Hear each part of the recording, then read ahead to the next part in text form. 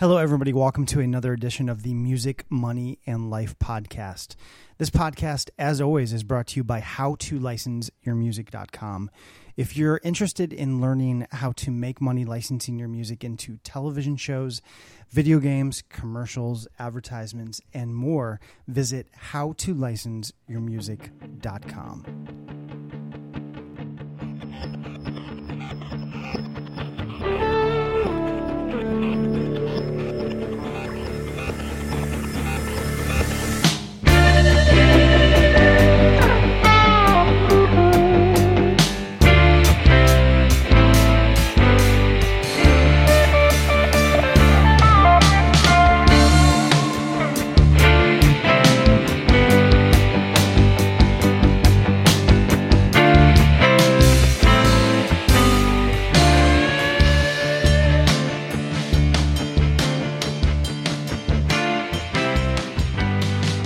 Hey everybody, welcome to yet another episode of Music, Money, and Life. I'm really excited today to bring you guys a composer and songwriter, Mr. David Frederick. And David is someone who's done a ton of TV and film work. I'm looking on his website right now, and just to name a few shows out of literally probably hundreds of placements, he's had music on shows like Pretty Little Liars, The Big Bang Theory, ABC Sports, Real Vice Miami, Warehouse 13, Oddities, Pioneers. The list is too long. It goes on and on. David, how are you doing today? I'm well, my friend. How are you? Happy New Year. Happy New Year to you as well. Great to be speaking with you today, David. As you know, we tried to do this before the new year, and we had some technical difficulties, so David was kind enough to reschedule and try this again. So glad to have you back on, David. Likewise. Thank you for having me. So, David, let's do this. I like to, you've done a lot of things in the TV and film world. You've done a lot of licensing and scoring as well. I'd like to start with kind of telling people your story, because like I was saying last time, it's interesting. I speak with a lot of like publishers and supervisors and a lot of people in the industry that are sort of on the publishing and supervision end of things. But I think it's almost more insightful for songwriters to hear from other songwriters that are actually really doing this successfully. So I thought what would make the most sense is to sort of start at the beginning and retrace your steps to how you got to where you are today, which is someone who makes a full-time living doing this. Sure. Well, like all things, everybody has a different journey, and my journey kind of started out a little bit different. I grew up in a musical family. My grandfather used to be a guitar player in the Gene Autry Cowboy Band, and my dad was a noted musician, keyboard player as well. And I was very fortunate because I grew up in the electronic music industry. My dad was one of the founders at ARP Synthesizers. So, I started playing the piano and organ at around age 2 and was really fortunate because I literally had, ARP 2600s, 2500s, Odysseys, Pro Soloists, organs, pianos, all that stuff in my house from literally day one. So for me, it just was always natural for me, just these are things that you get to use. And of course, my dad being with ARP, really exposed me to a lot of unique opportunities and experiences that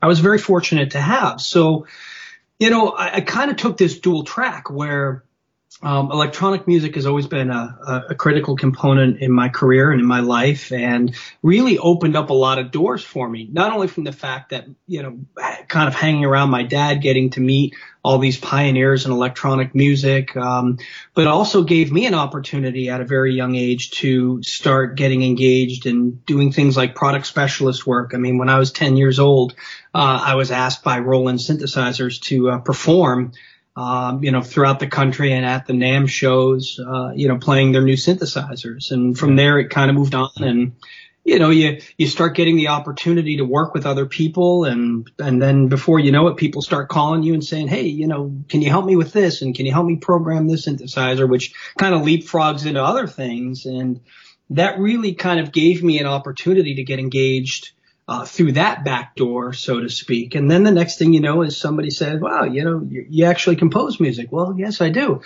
Well, we're working on this and we're working on that. And I actually got my first commercial product or project that way, where a recording studio I had done some session work at said, hey, look, we got a jingle we need work on. Do you know how to write jingles? And of course, I didn't, and the internet didn't really exist back then. But, I figured, well, I listened to a couple of them. They seemed to fall within the 60-second range. And, anyways, long story short, I had an opportunity to write a commercial, which led to more commercial work, and that led to some TV work and so forth and so on. So it was kind of an interesting, but not that uncommon, track, so to speak.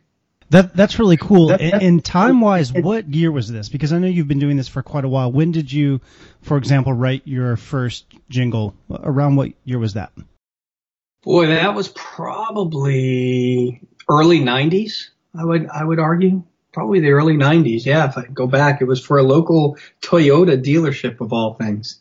Oh, cool. And so how have you seen, because I know you've been doing this all along, how have you sort of seen the licensing sync world change over that period of time?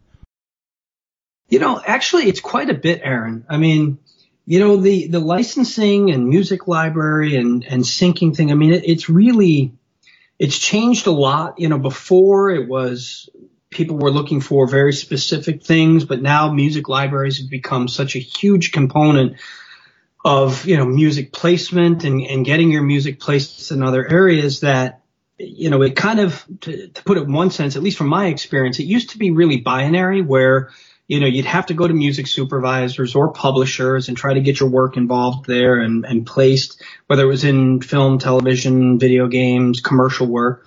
But now it's kind of this hydra, where there's all these different heads where, in one sense, it's a great opportunity because there's more opportunities to get your music placed. But in the same regard, at least from my perspective, I find it a little more complicated and labor intensive to be able to manage all of these things. Yes, it's great that there's more opportunities, but also it requires you to be more disciplined and actually take some management, some business side of your career versus just, hey, let's just send out some CDs and see what happens, so to speak. Does that make sense? Yeah, no, that makes total sense. How have the relationships sort of changed over the years? Are you still working with people that you connected with way back in the 90s, or are you constantly connecting with new people? How has that worked out for you? Well, I've always kind of taken the approach that a lot of this stuff is relationship based. And, the first and foremost thing that, and maybe this goes back to, my childhood and growing up in the electronic music space and getting to hang out with my dad and see the business side of things as well. For me, I've always, looked at it, kind of a Dr. Jekyll, Mr. Hyde kind of thing. In one sense, yes, I'd like to consider myself an artist. I compose music and I compose music in various styles for various digital mediums. But I'm also a businessman and, I am the product. So I kind of take this approach of this is a business is relationships, and I'm delivering a product for a client. Even if I, have a great relationship with that client, they're still hiring me because of the product that I deliver and the way in which I deliver that product. So, the relationships, I always try to maintain positive relationships going forward because you never know when they're going to pan out. And, every now and again, I'll get a call from somebody I did work with, like a blast from the past. And, and it's great that they still, think fondly of me and really enjoy the work that I've done for them or music that I've written for their projects. And, that works out. But it's a dynamic process, I mean, I was just thinking about this today before I call. I typically spend 2 days a week doing nothing but networking, marketing, reaching out to clients, just if nothing else, just staying top of mind. The old adage, out of sight, out of mind. It's tough, and the thing that I think makes it tougher for us as composers is, probably back in the 90s and the 80s and even the early 2000s. It was a little bit, I don't want to say easier, but if you were you could deliver good product, you had the relationship skills, and you had the right gear, you would have a much better chance of being successful. The problem or the opportunity, depending on your perspective, today is technology has democratized the ability of artists and composers to not only write and produce super high quality product, but also have all these different mediums in which to get that product out there. So the good news is, for all of us, is we have so many more opportunities and ways to get our work out there. The bad news is there are millions of us out there of varying degrees of quality and professionalism trying to get that work. So it muddies the water, which means, in my opinion, you've got to work a little bit harder, you've got to differentiate, and you've got to maintain and build new relationships. Yeah, absolutely. And you said something sort of interesting that really rings true in my experience. It almost seems like because it's easier in a sense to get music out there, it seems like there's a lot more sort of mediocre music out there that you're competing with in the sense that it takes up people's time. So if you're trying to get your music into a music library or with a music publisher or even directly to a supervisor, they're typically sort of inundated with all this music, like you said, of varying degrees of quality. So how do you sort of rise above that barrage of competition?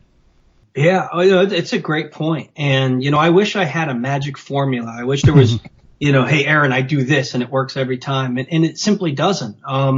It's really hard. What we do is hard. It's not easy, and to be successful at it requires a lot of work. And I think, if I were to give advice to anybody, there's probably the first piece of advice I ever got, and I see it, kind of floating around out there, but it rings so true is, look, this is a business, and you may consider yourself an artist, and we all do, and there's nothing wrong with that, but you have to differentiate in your mind the difference between being an artist and developing and delivering a product. You are in business to sell your product, and your product is your music. And yes, we all wear our emotions on our sleeves, and we work really hard, and we're all artists, so forth and so on. But at the end of the day, this is business. And frankly, it's big business.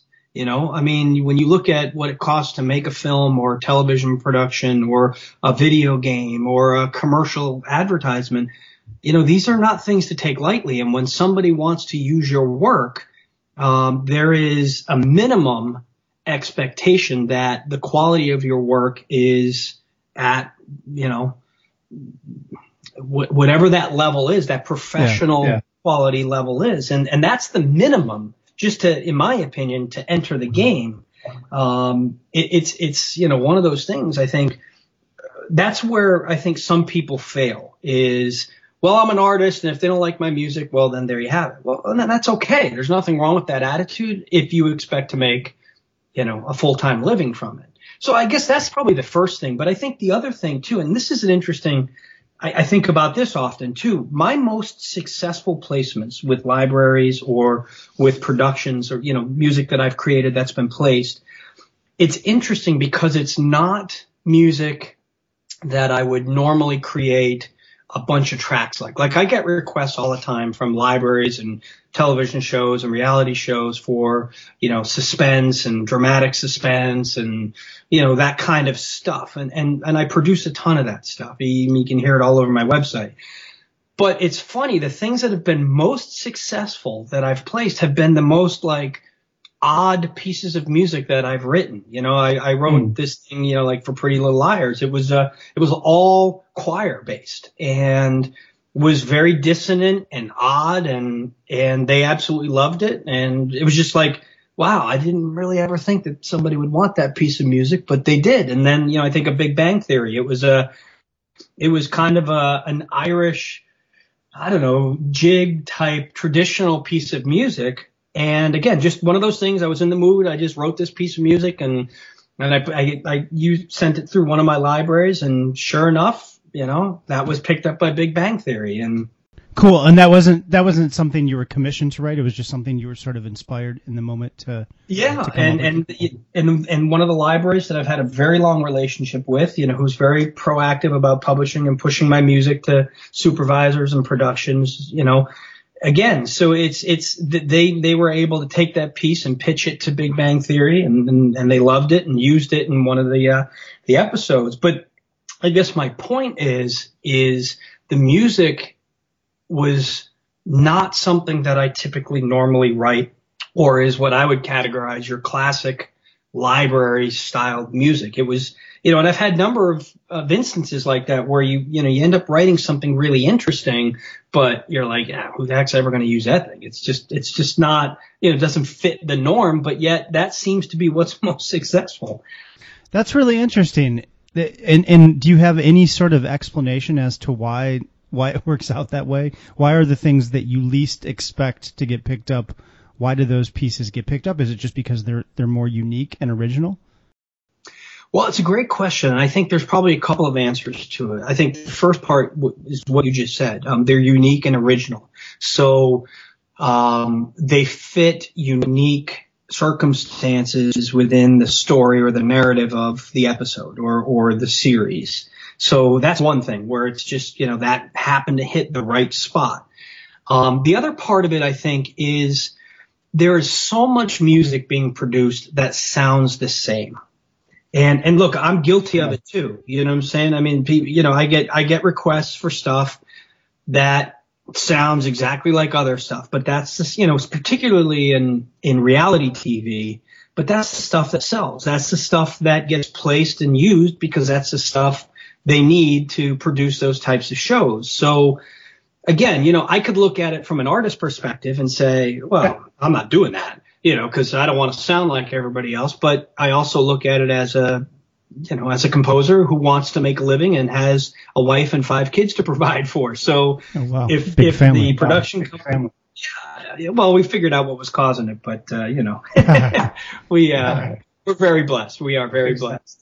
But so it's yes, you're going to have to create music that. Well, look at it this way.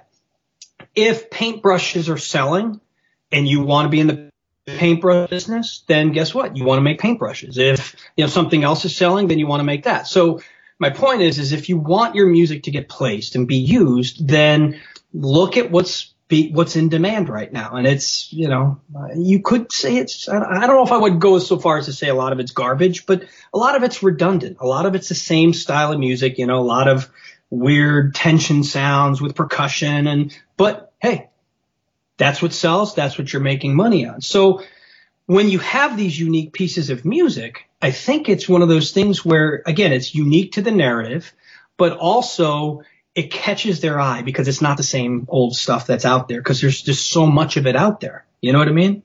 Yeah, absolutely. Let me ask you this question, David. So yesterday I interviewed John Anderson. He's the CEO and owner of a publishing company called Honeypot in LA. I don't know if you're familiar with those guys, but I asked him, and I'm sort of asking, different people that I interview, I'm sort of asking a lot of the same questions just to get different people's perspective in the industry. And one of the questions I asked John is do you think it's kind of practical to try and make a full-time living licensing music? And he actually said no, that although it's it's a viable income stream for a lot of musicians, it's definitely not the easiest industry to make a full-time living from. But one of the questions I asked you is if you're doing this full-time, and you said yes. So I'm sort of wondering what your perspective is on doing this as a full-time living and how you're able to do that, and I know we're kind of talking about that right now, but do you think this is a viable way for most musicians to make a living from? It's a great question, Aaron, and let me answer it probably in a couple of different ways. The first way to answer it is it's very difficult to make a full-time living just off of your placements, just mechanically. Mm-hmm. And let me expound upon that. I mean, think about it this way. Let's assume you're moderately successful in creating music that, you have multiple outlets in which to get your music placed. You get paid through your PRO quarterly. Yeah. So that in and of itself is a challenge because how do you pay the bills between, your quarterly payments or royalties? So that's one side of it. Now, granted, if you get an opportunity where there's upfront sync money for the placement, then that's great, because that could be anywhere from $200 to $20,000, if you're really lucky and you get it placed in a great situation. Yeah. But those are far few between, unless you're writing a music for a main theme or, you just had something they had to have and they had the money to pay for it. But that's not something that, is measurable and predictable. So, I guess, yes, you can do it. And the way, I look at it is, all of my music placements through libraries and anything that I place directly with a music supervisor, I have a long-term outlook on it. For me, some people invest in 401ks and IRAs and all these other, things. To me, when I write music for libraries, I have to, because believe me, I wish I could tell you that I'm, oh, this is how it's done. This is the way to do it. No, believe me, I go through the doubt and everything else. I'm like, man, this sucks. I'm creating all this music. I'm sending it out to these libraries because they're asking for it. And then it seems to go in a black hole. And then, 2 quarters later, oh, wow. Hey, I just, made a couple $100 off of that piece. Didn't even know it was placed. You know what I'm saying? So right. It's frustrating from that perspective. But if you try to get yourself to think about it as an annuity, you're making an investment in your retirement or you're making an investment in your future, because that's stuff that will continue, particularly if you get it in a good show that has, syndication and reruns and so forth. That money, I make money on pieces of music that I've written back in 1998. And that music still gets placed and I'm still making money on it. And it's like, I don't laugh, but I just kind of chuckle. I was like, man, that's amazing to me, that I wrote that music, it got placed, and yet I'm still generating, royalties on it. And so, so when you look at that from a placement standpoint, I think you've got to take a long-term perspective that I'm making an investment that if these things get placed, it'll continue to pay. And it will eventually start getting to a point where it's like, hey, I'm making some pretty decent money on this stuff. And I know on the 15th of every month, BMI will make a deposit into my bank account. And, some days some quarters it's less, some quarters it's a lot more. But that's, I think, first and foremost, one way to look at it. The second thing, I think, which is really important if you want to be successful, is, you hear this term a lot, these multiple streams of income. So you can't put all your eggs in that one basket. That's one kind of stream of income. The other one is, hey, look, can I and should I, be reaching out to music supervisors? And the answer, of course, is yes, because they're always looking for music and they don't always go to the libraries. And sometimes they don't have time to go to a library and say, hey, find me these types of things, because guess what? I got to turn it around in 24 hours. So that's another way to get that music placed and utilized. I would caution, though, that if you're going to take that approach, not only have a library of music that you can make available to them, or you can go through your own library and find, but also be able to write music very quickly. Because I've had many times where a music supervisor will reach out and say, hey, we're looking for this. I need it by tomorrow morning. Do you have something? And I don't. But guess what? I can write it very quickly and I can get it to you within the next 24 hours. And so there's been opportunities where if I wasn't able to write proficiently and quickly in multiple styles, I probably would have lost out on an opportunity. So having that ability to produce and have the ability to produce high quality product quickly, I think is going to help you land more opportunities. Does that make sense? Yeah, that makes total sense. And that sort of leads to the next question I wanted to ask you, which is, you've alluded to working with different libraries and working with supervisors as well. How are you placing the majority of your music? Is it through libraries and publishers or supervisors as well? How does that sort of balance out? Oh, good question. I'd argue it's a floating 60-40, 60% library, 40% all of the above, meaning, music supervisors. And And those supervisors could be independent supervisors. They could be staff supervisors at studios and networks. So it fluctuates. And, over the last year, I'd say I've tried to spend a little more time cultivating relationships with some of the bigger, well, that's not the right word, but more successful libraries. And it's harder to get your work in there because they're very particular about the style of music and the quality of, the level of quality of your music.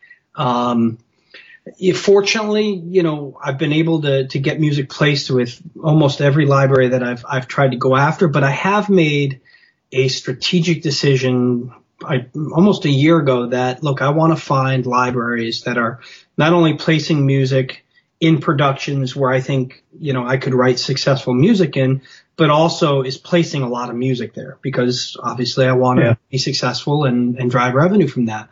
So, I've looked at these, but again, I'd be lying if I told you these were just, these fantastic relationships, and they are good relationships. I have very good relationships with all the libraries that I work with. And they're, they go back and forth, but libraries, it's a tough gig because, they'll ask you for music and you'll produce that music and then it goes into a black hole. It's not like, and I wish, there was a way to do this, and I wish there was some sort of imperative that complied them to do this, that once you send them the music, they kind of give you a heads up after 30 days or a quarter and say, yeah, hey, we got your music. We put it here. We placed it there. We did this. And most libraries never do that. They simply, you find out when you get your royalties statement. I can relate to that. It's really frustrating. And like you, I wish there was some, and there's a couple different libraries I'm with where they communicate a little bit, but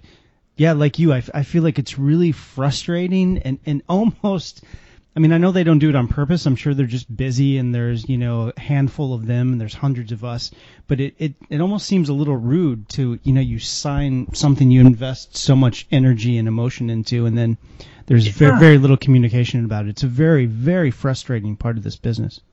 It is. It really is because, what ends up happening, at least for me, what ends up happening is the artist ego starts to show up, and it's like, hey, I wrote all this music and I gave it to you and I gave you the rights to use it, and I'm not even hearing anything from you, and I'm going to write music for somebody. You know what I'm saying? You get that battle of both sides of the mind, but it is very frustrating. And and even, I mean, look, there's libraries where I'll even reach out. Hey, how you guys doing? How's the music going? Have you guys placed anything? And, you don't hear anything. And then the next email you get, send more music in this style. And so, it's just the nature of the beast, unfortunately. Do you think, David, sorry to cut you off, but do you feel like it's just a result of them being overworked and super busy and they just don't have time to get back to everybody? Do you feel like that's what it is? Or do you feel like sometimes I just wonder if there's just, so many artists trying to break into this that they almost don't really have to be super communicative because they know, there's a line of artists waiting to get in the door either way? No, I don't know. I wouldn't be so cynical to think that. I honestly, what I think it is probably a combination. It's some of these libraries are now pretty big, as far as like an organization is concerned, and they're usually tied in with, maybe they even have their own production company that does, film and television or special effects or God knows what else. So I think, from my experience anyways, what I've seen is some of these libraries that I've worked with, they've got A&R people whose job is to find, composers and artists that fill a need within their library and to get them signed on and to, work with them on, hey, we've got to search for this or we need this style of music to round out their libraries. And that's what they do. And that's all they do. Mm-hmm. And then you've got other people within that same organization whose job it is to manage how that music is used and to place it with other places. And sometimes those two groups of people don't talk to each other. So I think in some cases, it's simply just a matter of mechanics. They don't talk to each other. One contact is responsible for sourcing and acquiring artists and content. The other part of that business is doing something with that content, and they don't talk to each other. And when you think about a library that's trying to place music in, hundreds of productions, if they place 2 of your songs and 3 of somebody else's and 4 of, and on and on and on, there's no way for them to be able to keep track of that and then communicate that back to send you an email and say, hey, Dave, guess what? We just placed your music someplace else. So I think with the larger libraries, it's just mechanics of how the business works. Now, on the smaller libraries, I've had a lot of them come up to me and, we'll say, hey, great news. We just placed your music with X, Y, and Z. Congratulations. That's awesome. Usually that's with a bigger placement. Or they'll reach out to you and say, hey, look, we have an opportunity to place this track. There's a sync fee. It's going to be X amount of dollars, and then the royalties on the back end. Are you cool with that? And we'll send you the agreement.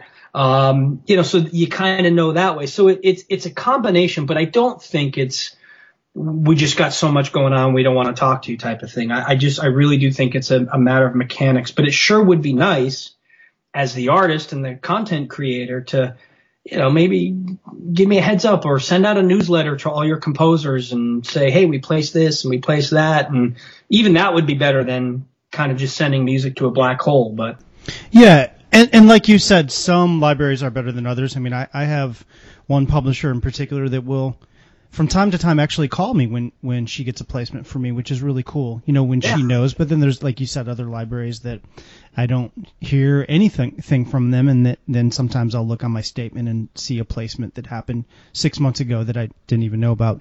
But David, I really appreciate you doing this today. My whole mission with my website and this podcast, really, if I had to define the mission, it's to show other musicians a way, to the extent that there is a formula, a way to make a living as a musician. So I really appreciate you, someone who's out there doing it full time, coming on and sharing your story and insight. And let's do this. Let's tell people where they can go to learn more about you.